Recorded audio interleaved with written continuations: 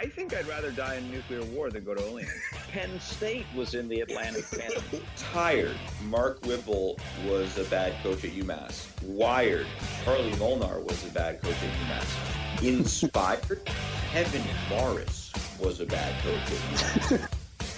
My name is Curry Hicks Sage. I'm in New York City. It is Christmas night.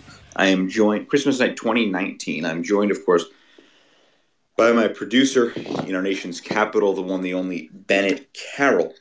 And we're going to start recording this for those of you who are going to listen later, or we're going to at least record parts of it. As I just noted to Bennett, I don't particularly feel like doing an episode that's not live tonight. I think a live episode would be more engaging. We could get some calls in. It would just be a fun one. But I realize not everyone's joining. It's Christmas night. There are things at play. So we haven't done an episode since right after the Harvard game. It's been about 2.5, 3 weeks even. 2.5 weeks. And in terms of UMass basketball, and by the way, the show, of course, as always, brought to you by our friends, the folks at Five College Movers.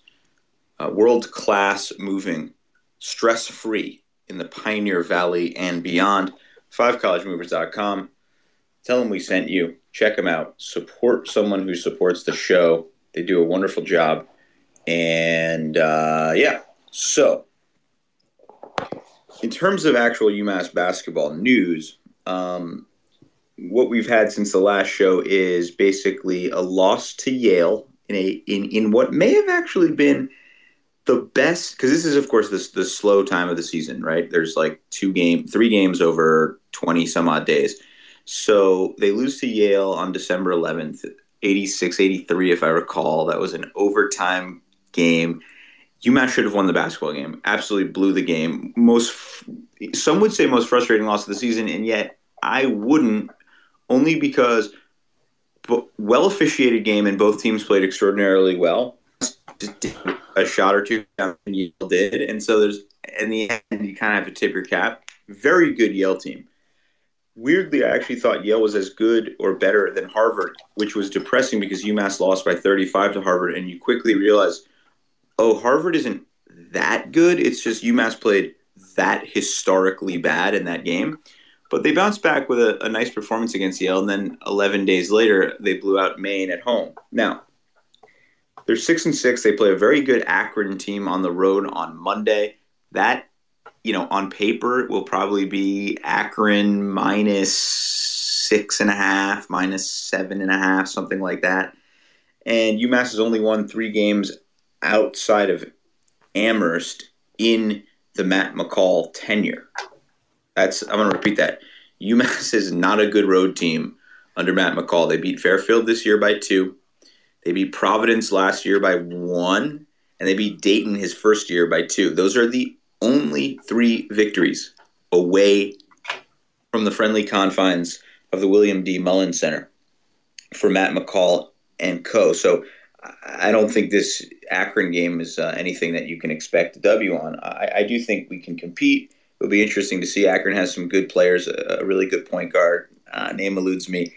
But it's not about Akron right now. It's about UMass and, sort of squaring away some rough edges as they enter conference play.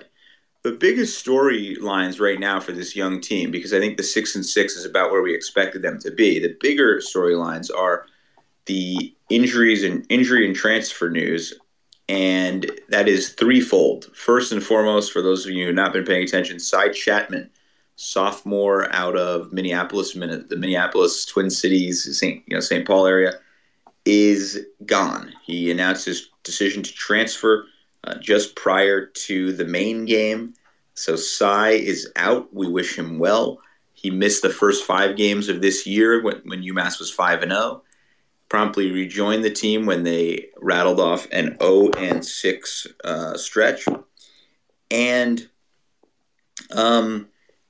that was not a fault of his, because they, of course, played 6 much more quality teams. But he's gone. We don't really know why. There's been a lot of speculation, but really all my sources are unusually tight-lipped on this one. Usually I can work it out of people, best I can do here is some hearsay from fans who heard from people that aren't even totally closely connected to the program, and I don't feel comfortable going with that. Although there were some interesting theories bandied about that check out a little bit with some things I kind of sense about this coaching staff and their predilections for who they like on a roster. So I maybe not a, but so to put it mildly, maybe it's not a great culture fit. I don't know. I don't want to denigrate a kid's name. I don't do that. I thought Cy had immense upside. He was very young. I think he was barely 19, despite being a sophomore. And I think someday he will get his shit together fully and become a really big-time contributor somewhere else. I don't know if that was ever going to be at UMass based on, kind of the ups and downs of the last year and a half, but he's a monster athlete, has showed some really impressive glimpses, and I wish him well. It also hurts in the near term. It hurts UMass's depth. Looks like folks are joining the live stream now, so we're gonna get to some of that soon. But I'm just doing the intro for those of us who are going to listen to the show streaming. And Bennett, feel free to hop in at any time, but I just want to get through the kind of basics of where we're at with the season, and then a couple show notes, and then we'll kind of go to the more improvisational stuff that folks are sending in on the live stream. So the other news that's very concerning is TJ Weeks has now missed the last 2 games with a what was being termed a non-basketball related, I think they're saying like stomach injury. That's not great because you sense, of course, that if it was, the first thing that came to my mind was, I think, appendicitis. My wife had that, and it's very painful, and it's I figured it was like something like that. And, now I don't know because he missed 2 games. And so your leading scorer, gone for 2 games. It's not great. And I'm in the mindset now of just assuming he's not ready to play right now because we would have heard if he was, or at least I think we would have. So what it comes down to, so on the one, and then we're of course finally waiting for the news on Dibaji Walker, the transfer from Cleveland State, who I think can be, and I don't say this lightly, I don't want to say sensational, but can be a terrific player here and can be an immediate contributor. Immediate as in give it a few games because he sat out like now 11 or 12, but you get the idea. The deal there is the NCAA, we were expecting a decision one way or the other by December 18th. Now we're hearing it may be pushed back toward the very end of the month. Now, I have heard from sources I trust that because the decision we didn't get it when we were anticipating, that could be a good thing. It could mean that it's not an open and shut case and that the NCAA is reviewing the stuff anew. Whether or not that actually, so let's say they clear him. Now you have to. Now the question becomes, well, is it worthwhile to play him having missed 12 or conceivably 13 games? I think if you get to the start of conference play and the decision hasn't been made, you just have to declare this a pipe dream and over. But let's say he's cleared prior to the Akron game or after the Akron game leading into the St. Louis game to start conference play on, I believe, January 5th. Bennett, should he play? In other words, should he burn a third of of eligibility of his college career to play immediately? It's tough. You can break it down in any way you want because I have a few ways of looking at this. Ethically, I'm torn because I don't want a kid to lose, what is effectively. Look, if you play 30 games in a season plus 1, now you're playing 31. So like 31 plus, let's say on average over 4 years, 2 A10 tournament games and a couple postseason games. If you're, so let's add like 12. Let's be generous, add 12. So in effect, in his UMass career, you would let's add like 9 in 3 years or 10, and then 31 times 3, 93. So like 103. So 13 games out of 103 is what? Like 11, 12%, something like that. So you're effectively squandering 11 or 12% of your career in order to play immediately. However, if TJ Weeks is in fact out, you're getting automatically minutes that you may not have gotten in quite that level of abundance had he been there. So you figure you're kind of like over the course of a season going to make back, in a certain sense, The future three or four of those. What'd you say? The future. No, I'm agreeing with you. I'm finishing your sentence. Yeah. It's tough. It's that thing where if the team is playing well, like they start to, if they were picking it up much more than they are right now, I think you think about it. But if, the problem is the team is just kind of right there, like not good enough to be bad, not bad enough to be good right now with their record. But I would say not to burn it personally, but I can understand both sides of it. So the thing is though, like, let's be honest, if TJ's really out, you're down to, because the status of Colton Mitchell, I've heard he may be back for conference play, but it's not confirmed. Bugs is out for the year. Cy is gone. And we're right now, I'm just going to assume TJ's out for a while because it's an unusual sort of injury dynamic there. So let's assume the worst case and that TJ is done for the year. So now you have on the roster, without Dibaji, you have 8 scholarship players. 8, is that right? Because you're 2 injured, Cy left, Dibaji hasn't made it. There's no decision. Yeah, so you're down to 8. And CJ Jackson only just started playing against Maine. Very good in that game, by the way, raising perhaps some questions as to why he had not played like virtually at all in the first 11. I think I have pretty clear cut reasons as to why, but needless to say, he's going to have to play now. So you're down to 8 scholarship players, 7 of whom have, meaningful experience. You don't really have a choice but to bring Dibaji back if he's declared eligible. I just don't think that's an option at this point, whether it's fair to the kid or not. I mean, it's the kid's call, or it should be the kid's call. But first of all, I think he would play so much that it would justify it a little bit. And, he'd be so integral without TJ there that I think you kind of may have to burn it. But, it's tough. It's meaningful basketball that he's losing in a college career. I mean, is it? I mean, we said 10, 12% of the season of his career. Factor that into NBA terms. That's in an 82 game season. That basically means he's only missing 10 games, which really isn't that bad, right? Like if you think of it in NBA terms. Yeah, it's a lot better than the college soundings. It has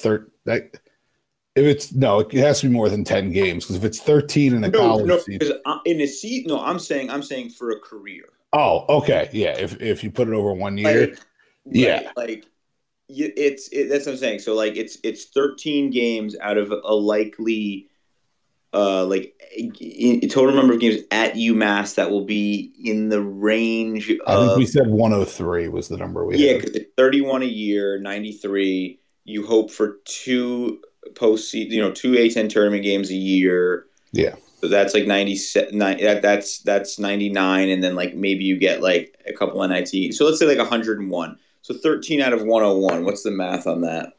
Let's see. It is. Hold on. 12.8%. Yeah. Yeah. So if you think about that in terms of an NBA season, yeah, I mean, maybe it's not a proper analogy, but Hold on. It's not crazy. I mean, it's basically a third No, it's a little more than a third. It's like let's be honest, it's 40% of a college basketball season. I mean, it's not insignificant.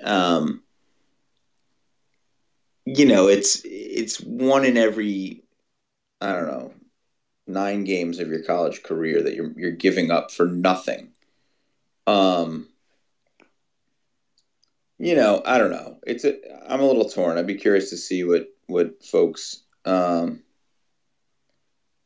you know what folks think. So feel free to jump in. So that's the big decision for the coaching staff. If he's not there and TJ Weeks is not there, the way this basketball team has to play has become almost disturbingly clear. There are no longer a great deal of options, right? I mean, the team has become in the last 2 games, and by the way, they've both been pretty good performances. Uh, the team is what the team is, and the team is this. You have an all potentially future or likely future all everything A10 big man in Trey Mitchell, who can score from a whole number of places on the floor. And you have a third year lights out, but not always consistent outside threat in Carl Pierre. That's your offense. Sean East has proven himself adequate at times, damn near spectacular, at times freshman-like and frustrating as a distributor.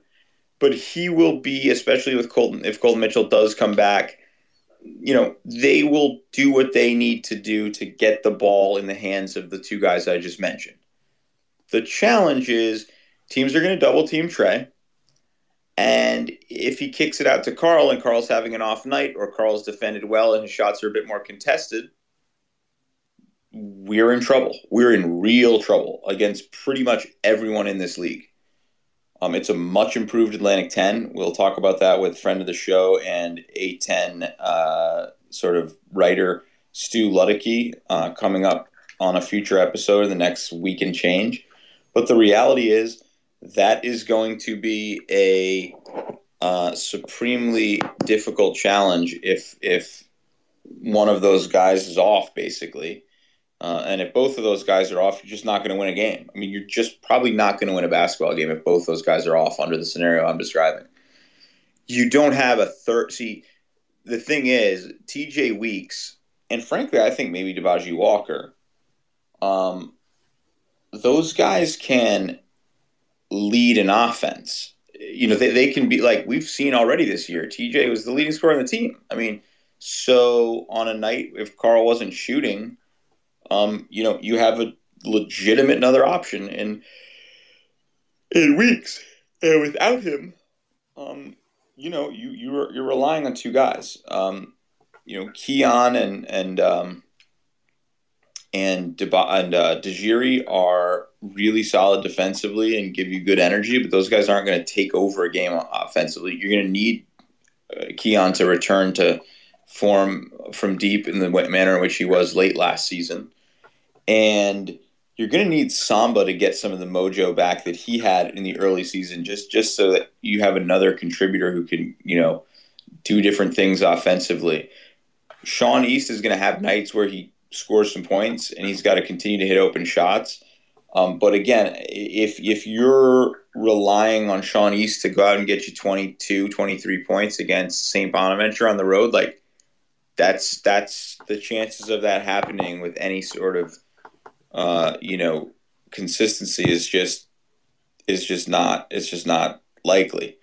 So the reality is, if you don't get Debaji healthy or rather eligible, and you don't get TJ back from whatever this injury is, it's going to be a long A10 slate. There's, other than Fordham and kind of GW and kind of St. Joe's and kind of LaSalle, there's really no bad teams in the league. I mean, there's like 9 by this year's college basketball standards good teams in the league, and 3 or 4 really good teams, and then Dayton, who's just in a league of its own. So we don't need to go through all the schedule right now, but that's where the team is at. I'm looking forward to seeing what happens in that Akron game. I think it will be revealing, just in the sense that I think they need a little bit of. It would be a big win in terms of just giving the guys confidence in terms of winning on the road and getting some momentum entering conference play. Because as we've talked about on the show since the summer, the start of conference play is very similar to the basically games 6 through like 11 in non-conference play, where they had a lot of their tough games. And if a young team takes like 4 or 5 losses out of the gate, I just don't even really want to ponder what happens at that point. Like, I don't want to ponder the potential toxicity that could envelop the fan base, none of which is particularly justified if you're playing, if you've got 7 guys and, 4 or 5 of them are freshmen, like, what are you going to do? But it still would be ugly. But there are some winnable games, and if you compete well in the outset of A10 play and steal that LaSalle game early, like, there's a stretch after the first 5 where, like, a lot of your very winnable games come. And so I think we're going to learn, again, a great deal about this group in the next couple weeks, as we have all year. It's been a fun year in some ways. It's been frustrating in others, but we'll learn a lot more in the next week and change. And I think this time off for the team is probably a good thing overall. So that's where the team is at. Bennett, we haven't been together on this program for months. And what I wanted to chat with you about briefly is we have to select the winning logo for the show. This goes back now at least a month, probably 6 to 8 weeks. We kind of where my wife then gave birth to our kid, and like we just sort of didn't have that episode where we like locked in together and selected it. Now I forget the rules. I stipulated several rules at the outset, and I probably should follow those for legal or contractual reasons. But what happened late in the process, and I hope you'll forgive me for violating the norms of the important sanctified process of logo selection, is that Stu Ludicky, friend of the pod, his wife out in Denver, Whitney, came in like maybe a few days or a week even past deadline with what I felt was just a clear-cut winner chicken dinner, banger, fuego, fire, gorgeous, dynamic, graphic design is my passion logo. Just a sensational, like, blew everybody else out of the water. Really wasn't even close. And, shouts to Chad Miller and some of the regulars who sent some really nice stuff that were getting a lot of likes on Facebook, on Twitter, which was going to be part of the calculus we were employing for determining the winner. But Whitney just kind of blew everybody out of the water, and I don't really know what I can say. And there is skin in the game here, because the winner gets courtside seats courtesy of 5 College Movers, friend and sponsor of the show, to a game of their choosing. So we actually have to choose this before we get into conference play. And I feel badly for violating the rules, but I'm like, well, I mean, that one's the best. So where do you come down on this, Bennett? I guess it's different because we didn't do it. The only other question I have, which I'm not sure of, is did anyone else come in after the deadline? Well, we kept extending the deadline kind of, and then we sort of stopped extending the deadline, and we were like, oh, well, we're going to talk about it on our next show together.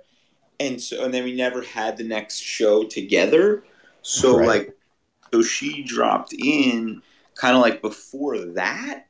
So it was still, in my opinion, in the spirit of the competition. And she kind of gave a sorry if I'm late kind of thing. But it was probably a little bit late, but I feel and maybe I'm bending the rules. So, but I do feel it was fairly open ended. You know, like I extended it once or twice, and like we didn't get to that show, and we were always just looking for the and like look like hers just blew the others out of the out. Do you think on the merits that hers is the best? By the way. Yeah, I really like hers. I don't think I saw it when it got tweeted. I just went out and retweeted it, and it's really good. So let's actually go. I'm gonna find her tweet, and we can actually go back and like we'll hash out and see what's fair here.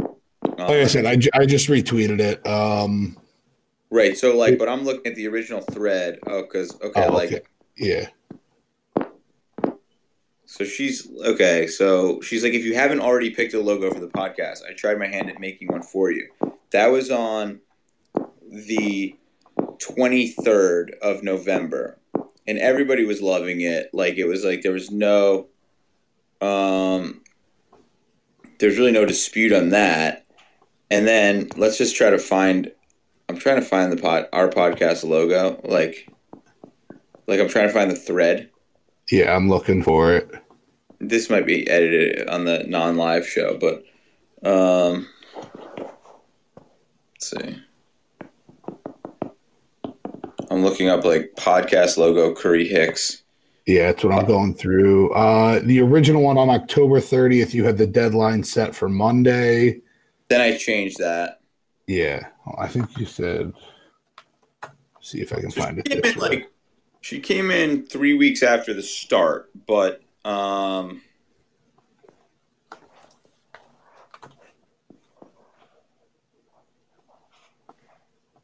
okay, let's see.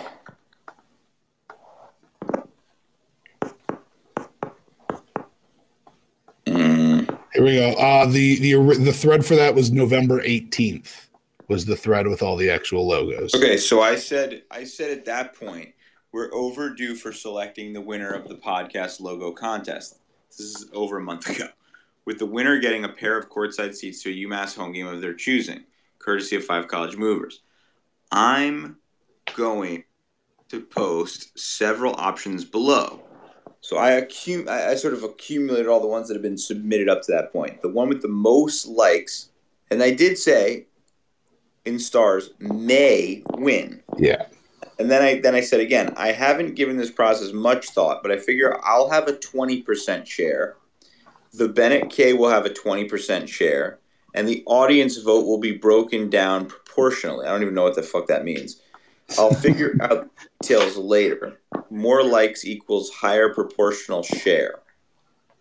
So what I'll say is I'm reading the chat, and Johnny Hammersticks is in there and does say if they can make it from Denver for a game, we should give it to them. Well, that's definitely, should be a factor and like props, but got to stick to the rules. Now, I got to say, the one I posted of me where my face is covered is like actually maybe my favorite, and it's actually really good, but it's such a deep cut. Like you got to know the origins of that story. For those of you who even like diehards of the show don't necessarily recall that one night last Thanksgiving, like Thanksgiving 2018, that weekend, I was home at my folks' house in Western Mass with my buddy, and I was like fired up after the Nevada game or before the Nevada game. That was a big game that year. Nevada was like 10th in the country, and I was like, I want to do a show, but I don't want to show my face. So I found my dad's he has like one of those like Russian style hats, like winter hats. You know what I'm talking about? Like the round ones that are like a Hasidic rabbi would wear. I was going to say the big fur. Yeah. But like Hasidic rabbi or like Greek Orthodox priest. Like it's just like or like it's like yeah. So and then I took a sweater I took a scarf and just wrapped it over my face. So it's a fucking hilarious image. And did a live show for like 80 viewers for all of 10 minutes. And so anyone who caught it was like tried to turn like Slovin and some of the regulars who listen to the show, like tried to like turn it into like a meme. So lo and behold, like a year and change later, I forget that kid's name, Ahmad Arshad, I think. Like, what's his name? I know who you're talking. I know who you're talking about. I can't think of his name though. Such a good dude, but I'm literally likening him to like Ahmad Rashad, the former NBC. That's not a name. It might be Is there an Abdullah in there? I think I think Abdullah Arshad sounds right. Abdullah Arshad. He lives out in Minnesota. Great dude. Like, listens to the show. He came in with a clean looking logo. That's just my favorite. That's that image that says the UMass Basketball Podcast in like just the right size caps and presented by 5 College Movers inside. Like, it's actually really good. I'm surprised it only got 10 likes because people just didn't know the origins of the image. And if they did, I'm convinced more would have picked it. But I still think that like we are trying to expand the audience of the show, and that's almost too deep a cut. So didn't quite get the love. So then the other ones that were like getting a lot of love were one from Stats McKinney, friend of the show, UMass Basketball Podcast, where it's actually very clean, kind of cool looking like cartoon drawing where it's like it's a 5 College Movers truck with like various UMass like trophies and weird shit inside it, and it's cool. Very just cool like sketch. I have so much. Anyone who can draw to me is like a wizard. Like, it's just an amazing talent, and I don't know how people do it. So I always respect it. So that got 33 likes. It was solid. I liked it, I believe. And then Chad Miller, friend of the show, I think it was Chad who submitted this logo of like it's basically a picture of the Curry Hicks cage with, I think Dr. J is shooting it. No, it might be like pre-Dr. Yeah, I think it might be Dr. J. It looks like, I think it's 32. That was his number too. Yeah. So, and it's cool, but like, I love it. I do really like it. It got the most likes, but I'm not gonna lie. It's a little messy. I feel so bad saying that because whatever I would come up with would be atrocious. But it's just a little bit, it's not quite clean enough. You know what I'm saying? Plus, there may be like fair use issues. Are we allowed to use that photo? I don't know. Don't really want to get in trouble. So like you never know. People get weird with those things. Not that we were big enough to merit that, but you just never know. So that was like the kind of runaway winner at 49. And then we don't say anything for 5 days because we haven't had an episode. And then Whitney comes in from Denver from the top rope. Oh, the other one that was really good, got 32 likes. I forget who submitted it. Was the one, it's almost like a marquee. It looks like a marquee. It says UMass Basketball Podcast featuring Curry, Hicks Sage, and Bennett Carroll, presented by, and it's a picture of Sean East like running after he hit that shot. That was actually really dope. That might have like been in a certain way, like in terms of like if someone's searching for this podcast, like, oh, it's clear like this is what it's about. That was really solid. But then somebody made the point like you actually could get in trouble because it's like we don't have permission at all to use those images and they're recent. So those were presented, and then Whitney came from the top rope with just the absolute fuego. And I think reading through this and having hashed this out for an extended period of time, far too long, I think Bennett, my 20% share is going to her, and I think that's still within the rules. Who's your 20% share going to? I'm the same way. I really liked Chad's design. My immediate thought was that, and then I don't know who did the one in that thread below it. It didn't get a lot of likes, but I thought it was very simple and very clever. That was like the talk bubble with the basketball in it. Talk bubble with the basketball in it. I don't remember that one. Oh yeah, that was solid. So I like that one. Not as much as everyone, or more than everyone else did, I guess. See, the thing about Whitney's that just like makes it like next level is like she has like the microphone, but the top of the microphone is a basketball. I mean, that's just like there was like legitimate thought that went into that, and from a design standpoint, it's clean. Like Chad's dope from like kind of an image standpoint and just like putting cool shit together. But this Whitney one is like there's like and even just the placement of the logo, perfect. You know what I mean? Like just Yeah. it's like not too big. It's just like, so that's my vote.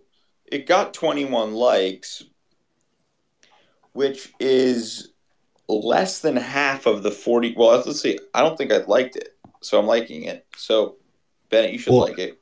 I did. But the other thing I'll also say, it wasn't with the other ones, but remember these two things. One, it wasn't in that thread, so it didn't get the same like viral bounce off that it happens. Sure. But then also, she just tweeted at you. She didn't even do the dot before, so only people that follow you and her could like it. Oh, well, I did. I think I quote tweeted it though. All right, so that helps a little bit, but like, no, just fair. by definition, I think it gets a little bit less. But even so, the other likes are sufficiently spread out such that our 40% couldn't be overcome by like 49 for Chad. And much respect for Chad. If there's some extra tickets laying around, that 5 colleges wants to part with, like, we will happily get. And I'll give you my season tickets for a game if you want, like, no problem. But I think the 40% from us is not like proportionately, lose out to 49 likes for Chad, because other people, there was like 32 for someone else. So if you spread that out, Chad might get 20%, but it's not, you know what I'm saying? It's not 60%. It's not 41%. So Whitney and Stu, you guys are the winner. Look, Whitney, you're the winner. Stu, I love you, but like, these are your tickets. If you don't want to bring your husband, like, I'm not here to adjudicate your marriage. Like, do what you want to do. They're your tickets. And we will, hit us on DM and we'll figure it out with the fine folks at 5 College Movers. So that was the show note I wanted to get through. And then we already hit the kind of where the team is at note. The next big thing that I've been meaning to get to, and I think that the folks who are listening live should hop in here, is basically this question of the top 10 moments of both the year and of the decade, and for both UMass Twitter and for UMass Athletics. Now, they're not always the same, so I want to try to, at the risk of having a 17-hour show, let's try to structure it a little bit more efficiently. Let's try to get it down to the top 5 for the year on UMass Twitter, the top 5, and then do the top 10 for the decade of UMass Athletics, because that sort of merges the kind of polls that this show represents, which is a combination of legitimate UMass Athletics banter and just asinine, fun UMass Twitter banter. And the two obviously have an immense amount of crossover, but there's also distinctions for sure, because UMass Twitter, rewards memes, and UMass Athletics banter rewards at least a modicum of insight into UMass Athletics itself. So does that sound good, Bennett? Yeah, I will just say our most of the live audience is dipped at this point, so how much we're going to throw to them is different. But I'll try to keep up with all that. All right, so top 5. So let's do UMass Athletics and hash that out. What did I say? Top 5 or top 10? For this year, top 5. For the decade, top 10. All right. For this year we're just doing UMass Twitter. Top 5. Okay. Yeah. So let's just go through some of them. I mean, actually, no. Let's do UMass Athletics first, because I got a lot of contributions on that, and on Twitter when I posted it. I think it's pretty clear cut, even though this is a UMass basketball podcast, that the seminal moment of the last decade, so 2010 through 2019, was the hockey. I don't know if you want to characterize it as like the run, or if you want to point to a specific moment. Obviously, the Delgaizo goal would have been number one for like, but it's kind of, to me, it's kind of the run in general. Yeah, I think you could go from, because you could also go reaching the number one ranking for the first year, Right. doing. There are 3 or 4 different ways you can hit it, I think, but I think the run makes the most sense. Yeah. Okay. So at this point, like, we've kind of given it away, and everybody kind of knew that. Is there any chance you could? I mean, is there even a chance that anything else could be it? Like the UMass basketball team that got them back to the tournament in 2014. That's very significant. But the end of that season, and I hate to bring it up, but we've never gone over it at length on this show. But they opened the year 16-1. They ended the year 8-8, and they got blown out in the first round of the tournament and didn't and lost in the quarterfinals of the Atlantic 10 tournament. So it never, so then when you think back on that season, weirdly, I don't classify the season. I classify a couple of moments, namely that VCU win at the Mullins Center, because it was so electric and it was like the magic is back. That was the closest it ever got to feeling like, it had the kind of grandeur that the hockey run had. But because it never culminated in a deep run, like even if they had won the Atlantic 10 and then got blown out in the first round of the tournament, they'd won at Barclays, and you're cutting down nets at Barclays for the first time in 18 years, winning an Atlantic 10 tournament. That, like, there's a case that for the UMass nation, like that's, and some people won't like this, but that's as significant, if not more, than the hockey run, just because the reality is, basketball in March in America just garners so much more buzz than hockey does. So, I know some people won't like that, but the reality is it didn't happen, so we don't have to speculate. So instead, you're left with moments from that year, and the ones that have been bandied about the most were the road win at GW, which was great because it kind of solidified their tournament spot, and the home win against VCU in front of like a bedlam crowd at the Mullins Center. And it was a Friday night game, ESPN game, people waving towels, 5 college mover towels, in fact. And so those were the two like moments. Some people have thrown out around the Providence buzzer beater with Derek Gordon that year, but those were the two. So we'll kind of put those on the side, and we'll see where they land. The football decade was end to end horrid. Just an unmitigated disaster that only grew worse somehow. This was, of course, the decade of the first decade of FBS football, which began with Charlie Molnar in 2012. So we've had 8 years now, 8 seasons. 2 disasters under Molnar. 4, oh, wait. Did Whipple get 5 years? Yeah, 14, 15, 16, 17, 18. Holy shit, yeah. Boy, that's gone fast. So, Bennett, you entered UMass their last year of FCS. Yeah. So you've basically only known the FBS era. And that last season of FCS, I want to say they were like 5-7. They weren't very good. Yeah, they started hot, if I recall correctly, and then fell apart. And then the real fun part is I didn't see any games at UMass for 2 of the 4 years I was there either, because they went to Gillette for all the games. Did you go to Gillette ever? Just to call a couple games, never to just see it. So what's interesting is there's an argument to be made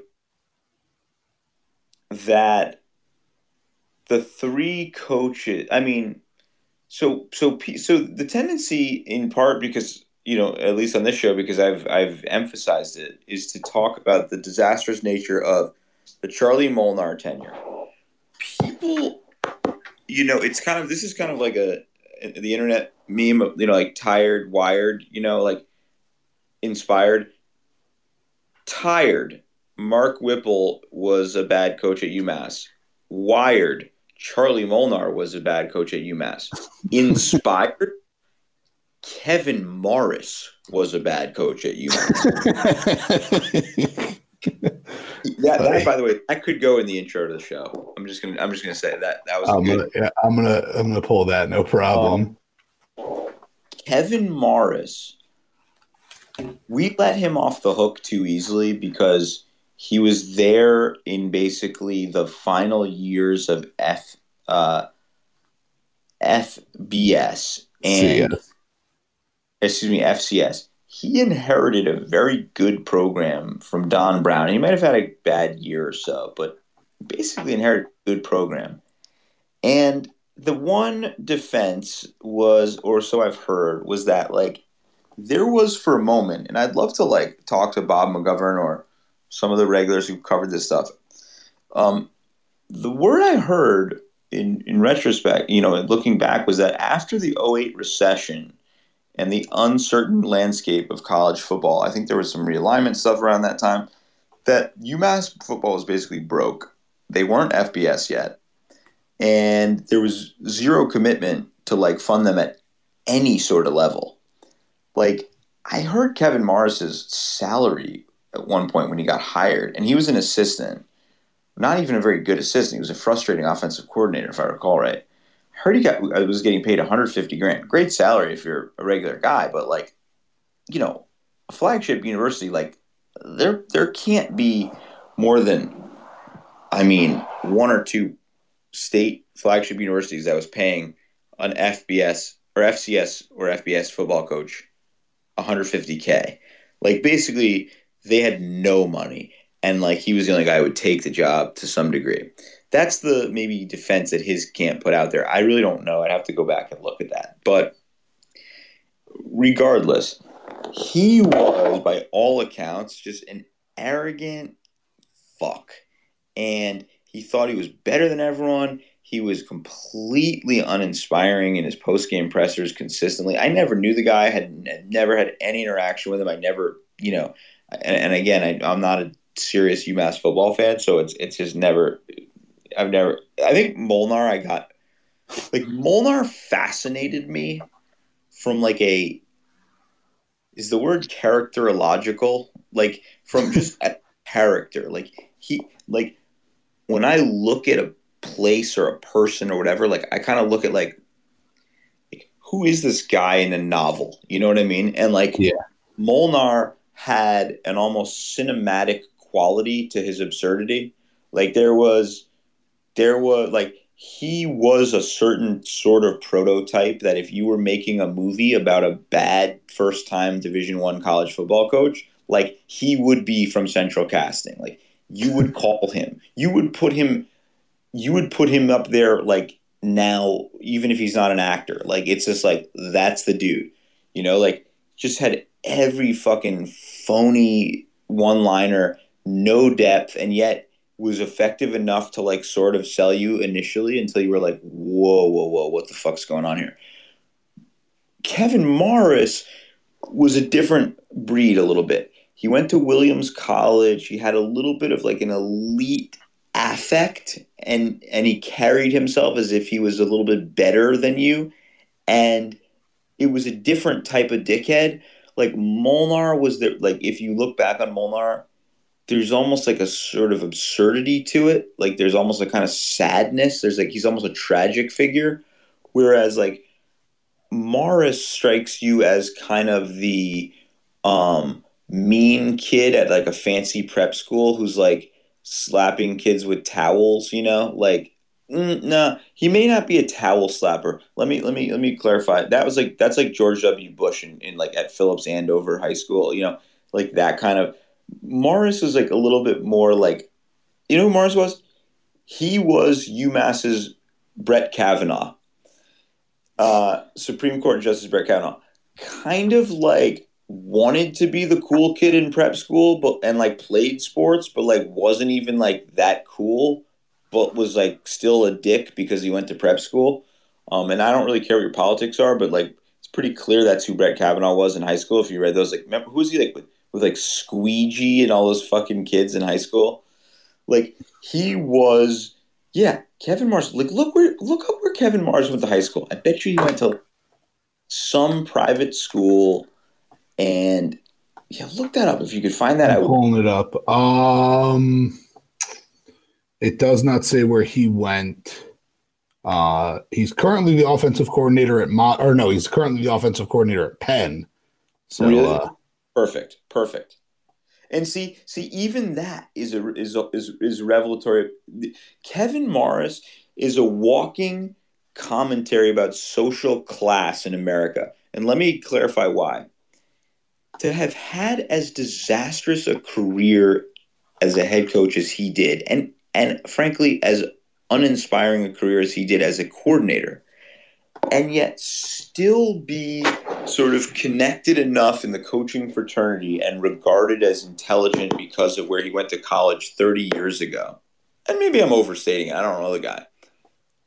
But to be the coordinator at an Ivy League school still, if you were a guy who was a great up-and-comer at Central Connecticut State and that's where you went to college and you got an opportunity somewhere or whatever, I have a hard time believing that like after the lack of success that Kevin Morris had, if you were that same guy from Central Connecticut State, you would end up at fucking Penn, as your fallback job. Because that's a good job. Like an Ivy League coordinator gig is a good job in the context of college football where there's a fucking bazillion programs and like half of them have volunteer assistants and shit. Like to be at a stable, funded Ivy League program as a coordinator after like the kind of failure he had, pretty good gig. Maybe I'm overstating it. I mean, the coach at Harvard, he went to Springfield College, and if he fell off, I'm sure he'd have a nice coordinator gig. But he actually had sustained success.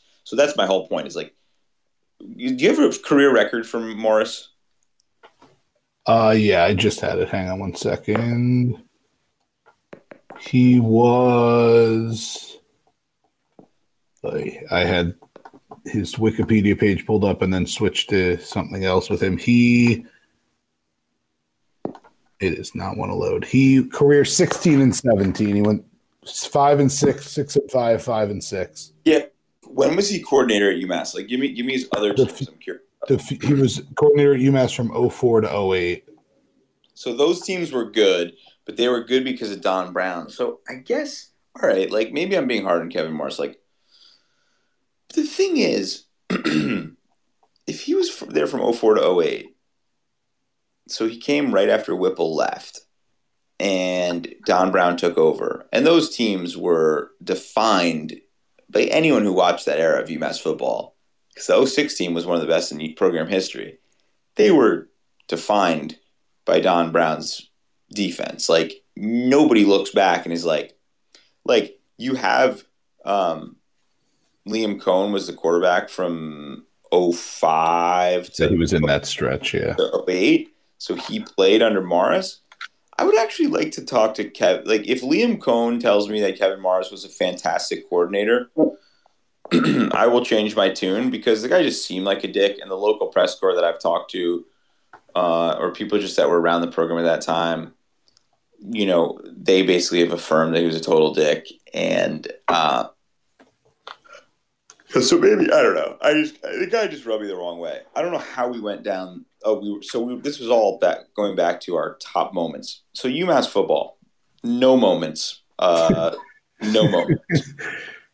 They almost beat Michigan in 2010.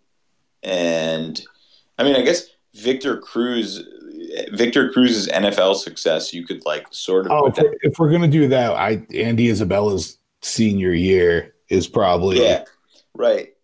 And don't overlook Tajay Sharp, by the way, because like he was fantastic and broke all the records and then had them broken by Andy Isabella. But like and he was playing under Molnar for 2 years. Look, the win over Appalachian State at home was like really good, and the win on the road against BYU was good, and Whipple for a moment there, there was some significance. But if you're talking, if a win over Appalachian State, and it wasn't like this year's Appalachian State that was ranked, like if a win over Appalachian State, is a top 10 moment in your athletic program for a decade, like, then what am I even doing rooting for these programs? Like, there's got to be better than that. So I'm not going to count it. I just refuse to.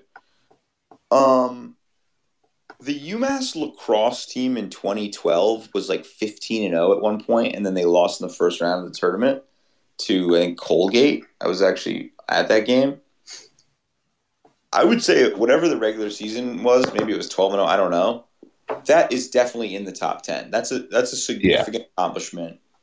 And it was 3 years removed from their 2009 title run, so like it generated a lot of buzz.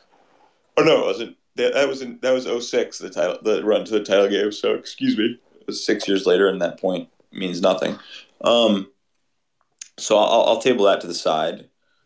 UMass women's basketball pretty much abjectly horrific the entire decade. UMass softball, which was an absolute power for the decade prior, there was a famous game, and I think it was 2009, so those wouldn't count, but that went like 15 innings against like Washington, and then they lost, and they would have gone to the College World Series, something like that. But I think that was not that decade. Bennett, was there any good UMass softball when you were there?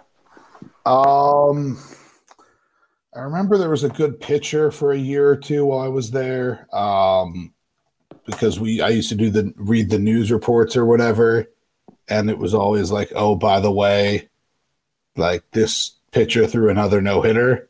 Yeah, there was a girl named like Ball Schmitter or something, so it's hard to forget the name.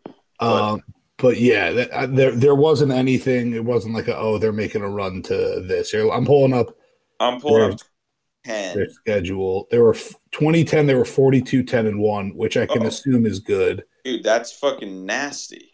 But it doesn't look like they made the tournament. And I somewhat know how college baseball's playoff system works. I have no idea how college softball system works. They made the tournament because it looks like their last. So they made it in 2012 too. So they made the tournament, and then we're like, fucking. I mean, that means they've entered the tournament 42-8. That's like really good, because usually college softball, the way it works is you like lose a bunch. If you're in the Northeast, you lose a bunch of games early in the season to like warm weather teams. Yeah, and you like dominate the Atlantic 10. But they clearly won the league because they beat Fordham twice so they lose to Fordham in the A10 tournament and then beat them 2 times to come back and win it, like 2 days later. And then they get to the East Regional or whatever it was, and they lose back-to-back since double elimination to LIU Post. Not even LIU. Oh, LIU Post. That's my neighborhood. Dude, I didn't even realize LIU Post had D1 athletics. Yeah, let's see. I'm pulling them up now. Let's see their athletics. They're D2 for everything else, it looks like. That's weird. That's so weird. So LIU Post, and then they lose to BU 10-4 to end the season. So in the tournament. So like that would have been. Also, as of now, they merged with LIU Brooklyn for sports, so they're now fully D1. Weird. Okay, so they were 42-8 going into the tournament. So like that's a definite accomplishment. It was their 6th straight tournament appearance. Yeah, they had been really good the decade before. But like obviously a very and they had this girl Sarah Plord, who is yes. I don't know where that name popped into my head from, but yes, she was a sophomore. So then, and she led the country in That's what it was. strikeouts and wins while breaking the UMass single-season record in both categories. So put that over there. Sarah Plord's sophomore season, definitely on the list, despite the profound disappointment. I hope this person is not listening. Like, fucking up the 2010 playoff. It's okay, Sarah. We don't really care. I mean, we do, but whatever. Okay. There's some, like, serious UMass softball fans. Like, when I was a kid, Danielle Henderson, who was on the Olympic team, was, I will say this, other than Marcus Camby and maybe Lou Rowe, I didn't really get so into hockey with Cale Makar, but Danielle Henderson was remains, actually, I will say this, the most dominant UMass athlete I've ever witnessed. Like, first of all, like, that was such a unique era in UMass sports history. Like, there were thousands of people at those games and watching her. Like, she was a national phenomenon. I think she was in Sports Illustrated. She ended up being on, like, one of the first, maybe the first Olympic team. Unbelievable. But all right, UMass softball 2011. Yeah, they lost the conference tournament, and that kind of ended their dominance because they were. I don't know when Elaine Sortino died, but it might have been around. Oh no, wait, 2012. They're 38-13. They make the tournament. Let's see. They do. They make the tournament that year too, Bennett. Win the league. So they win the league, and they Elaine Sortino died in 2013, by the way. So okay, so that actually okay. So when in 13? In August. So after the 2013 season. Did she coach that season? Yes. Okay. So that's emotional. UMass season ends with a 1-0 loss to Illinois State in an NCAA regional. So let's just basically put, like, that must have been Sarah Plord's senior year.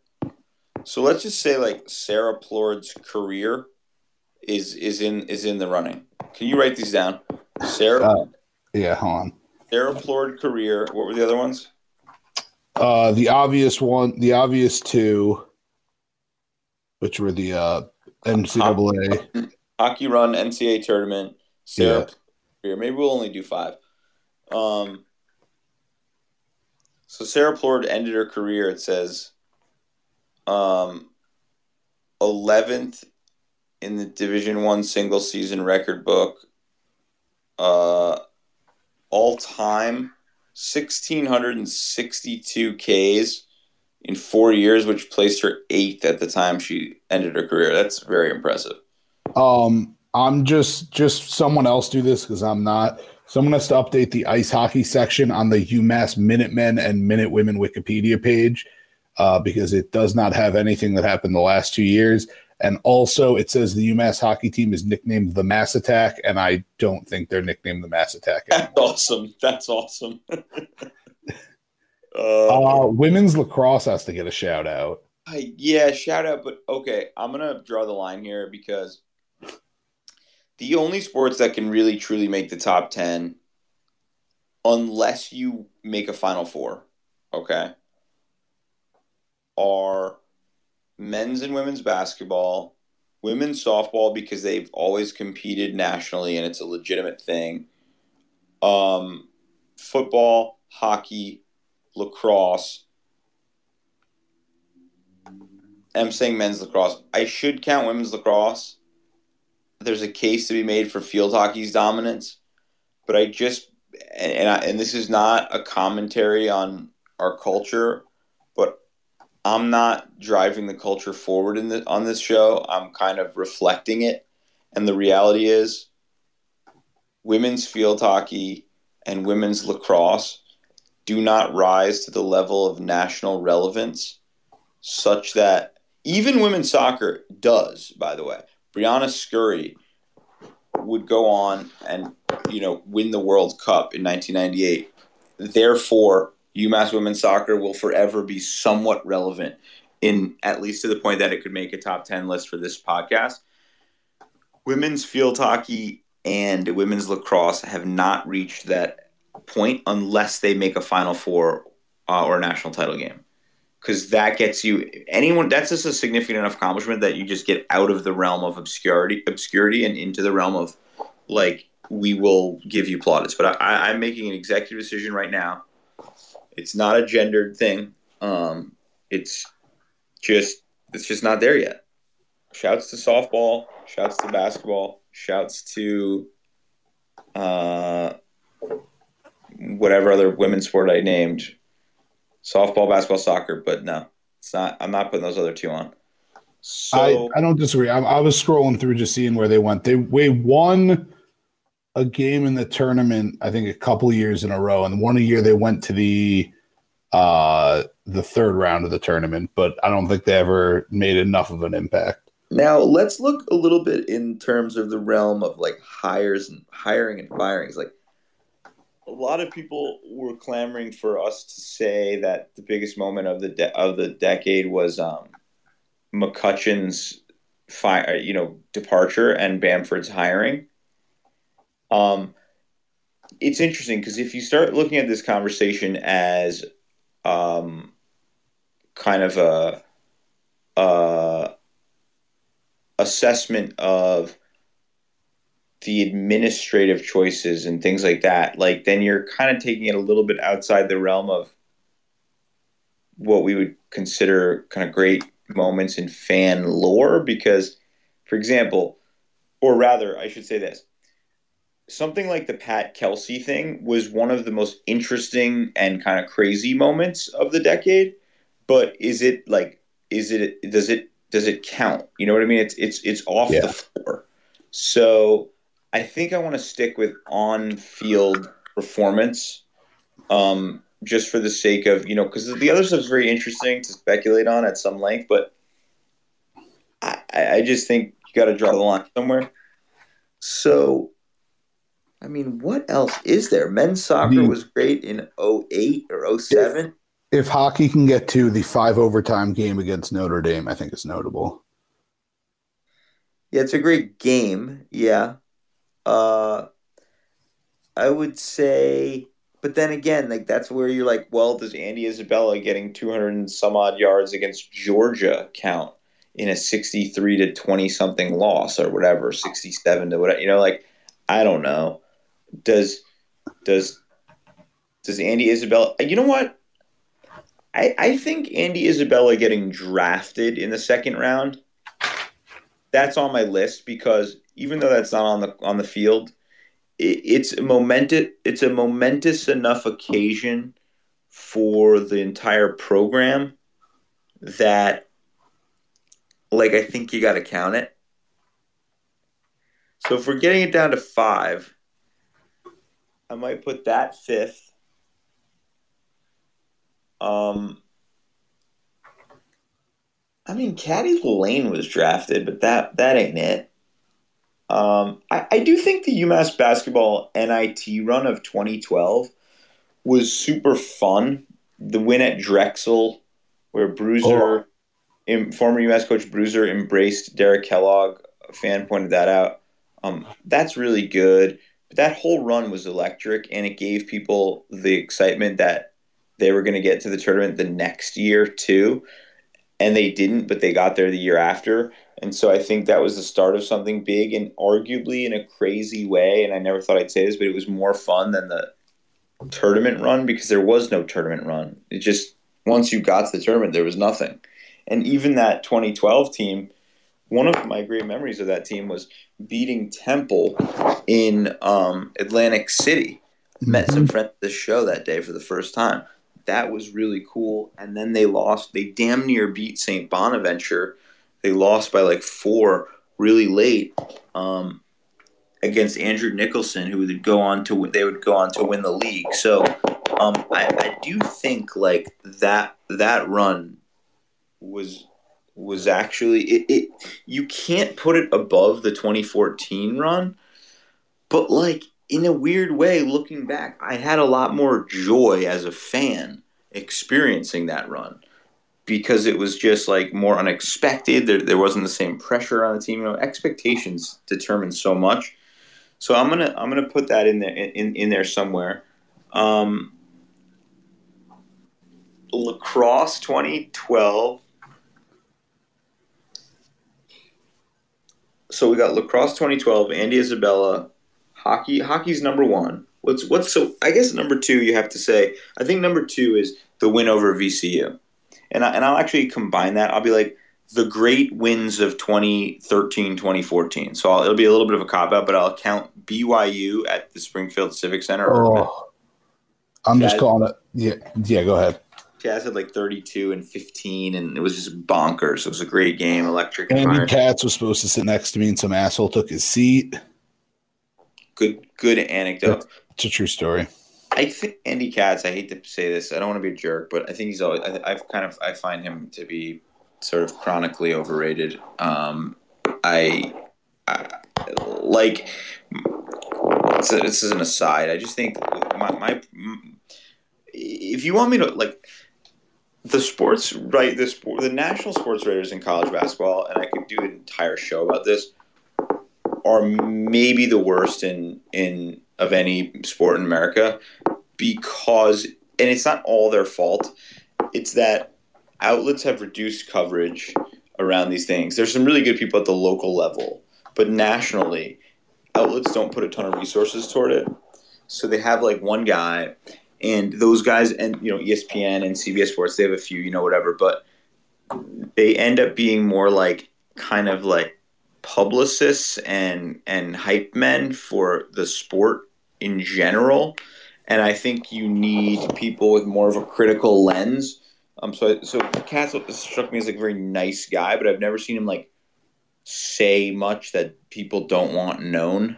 It's just that's just kind of how I see it. But anyway, he's not like of a Rothstein level of means, don't get me wrong, or even as bad as Seth Davis, who I find almost essentially completely insufferable. But anyway, I just never thought he seems like a really nice dude, but he just doesn't seem amazing, Anyway, so. Okay, so I would say BYU, VCU, and GW, those three wins, plus actually the win against New Mexico to start early in the year in the Charleston tournament. Those were like thrilling wins that gave you a lot of hope for, where the program was heading. And that Providence win too, the LSU win. So there was like 5 or 6 wins. So I'll say like the great wins of 2013, 2014 as a category or as an item. That probably goes at number 2. Number 3, and I know you're supposed to do it in reverse order, but number 3 is probably the 2012 A10 tournament and NIT run. You probably actually have to, realistically, you got to give UMass lacrosse's undefeated regular season in 2012, the number 3 slot. That's very impressive. They rose at one point in the rankings. I want to say they may have been number 1. They were. Yeah, people were saying like, oh, they didn't play a sufficiently good schedule. They're not the real deal, which of course turned out to maybe be true because they lost to Colgate in the first round. But be that as it may, that to me is probably sufficient. Reaching number 1 slot is very significant. It's not as significant as an NCAA tournament appearance in college basketball, but we'll put that at 3. I think Plord's accomplishments are actually probably number 4, and number 5 is that UMass NIT run. How does that sound? You got objections? No, I think that's pretty good. I mean, I think that's pretty legit. I remember not being a lacrosse fan at all in 2012 and tuning in and keeping attention. And like I said, I remember the name Sarah Plord. I remember talking about her on news reports, and obviously she was outstanding. So, but boy, Bennett, I got to be honest. That's a pretty bleak decade. I mean, I'm as big a proponent of this new athletic administration as you can be, pretty much. But the jury's still out in terms of the jury's not out when it comes to their ability to do everything in their power to generate buzz for the programs and help them, get to that next sort of national tier when it comes to broadcast rights and all those things. They're doing great. Fan engagement, in-game, experience, all that stuff. But the reality is, as you and I and anyone who listens to the show probably understands at an intuitive level, you're assessed on what your head coaches deliver you in the three major sports in particular. And let's be honest, hockey is a distant third from a national vantage point.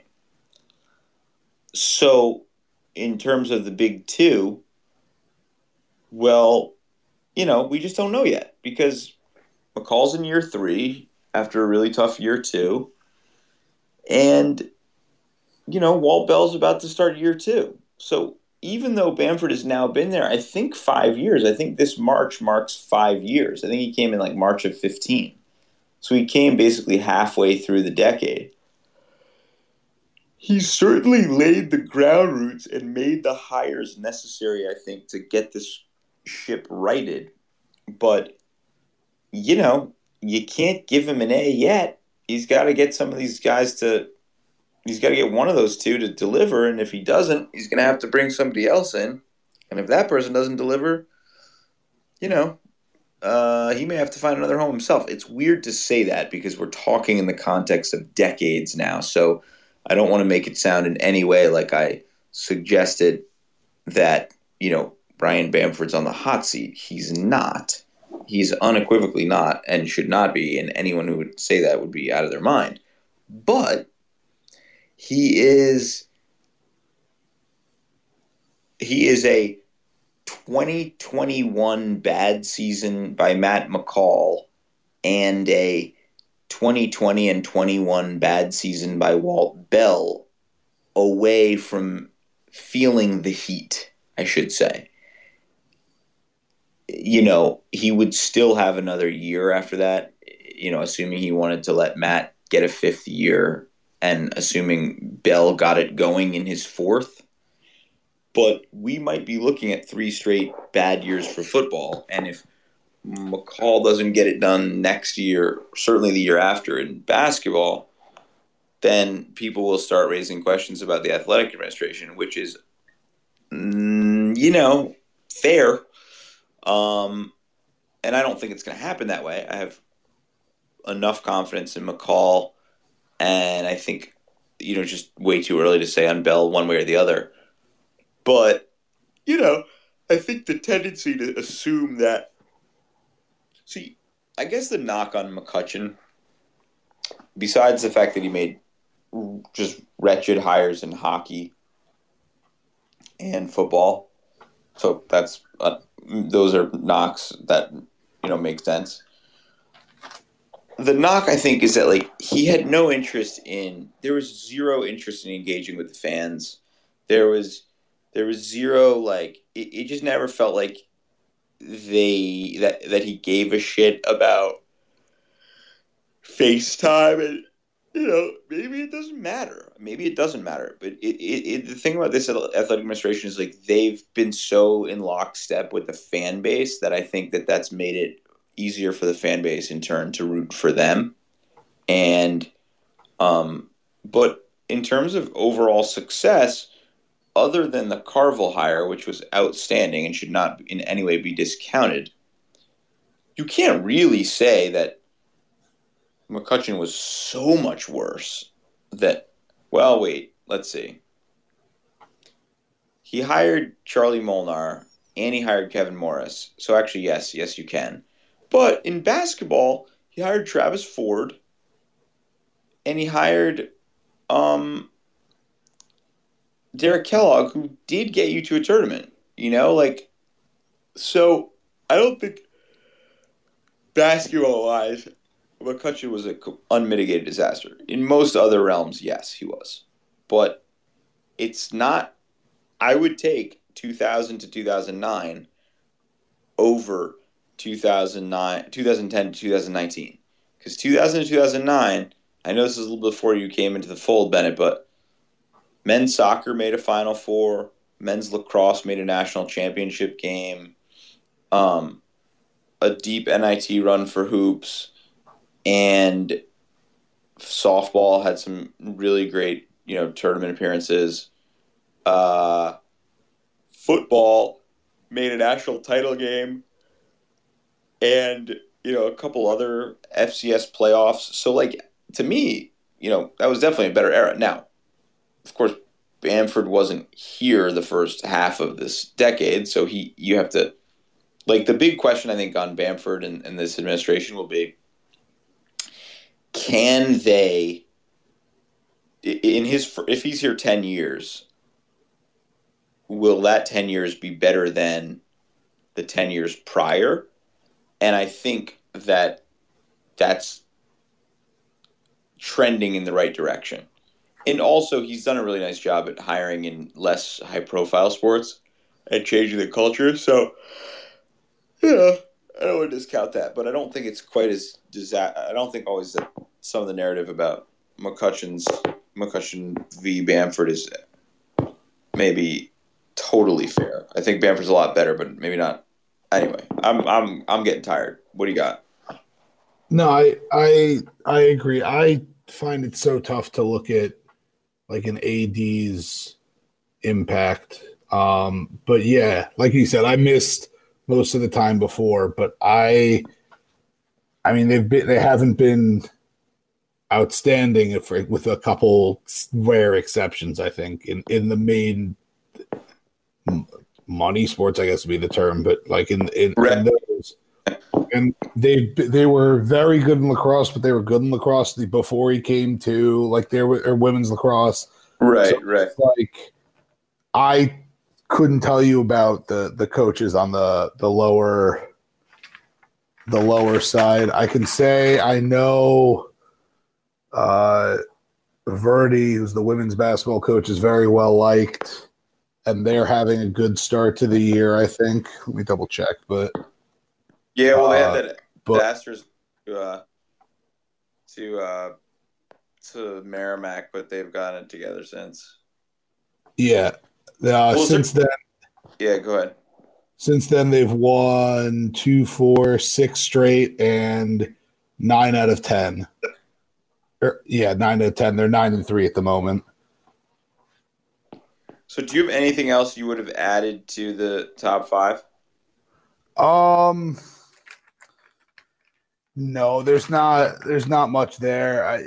You could do, like you talked about, Andy Isabel going in the second round. I'm fine with doing Andy Isabella season or Tajay Sharp season, but I can't put them over any of the other things on this list. Yeah, so it's Plord. Wait, so 5 is the NIT run, 4 is Plord, 3 is Lax, 2 is men's hoops, 14, and 1 is hockey. Yeah, I think that's right. Yeah. With the honorable mentions being Isabella being drafted in the second round. I mean, I don't think Sharp's being drafted in the 5th round is like that is a top 5 moment. No, his just performance for a couple of years. Yeah, exactly. I was gonna say, like, wide receiver performance in otherwise atrocious era of football is kind of like an honorable mention, category. Yeah. He once Whipple came in, he had back-to-back years with basically 1,300 yards. Wow. Unbelievable. Yeah, no, he was fucking awesome. I think is there anything else that like merits coverage? Nothing comes to mind. No. All right. We could do the UMass Twitter stuff now, but I'm getting really tired. My kid's probably going to start screaming soon. That maybe is best left for UMass Twitter itself. Because believe it or not, there are a host of listeners of this program who don't know anything about that sphere. Sucks to be them. I mean, let's be honest. But from all of us here at the UMass Basketball Podcast, Andrew Calagi, wherever he is, a.k.a. Kalagi for longtime listeners, for 5 college movers and all that they do for the Pioneer Valley and beyond, I don't even know. You're all lovely people. Well, not all of you. UMass Twitter continues to bring great joy to my life, and I'm sure others. There's been talk of a T-shirt. Let's get that off the ground. Lots to come in 2020. Thanks for listening. As Cal would say, love you. I'm out.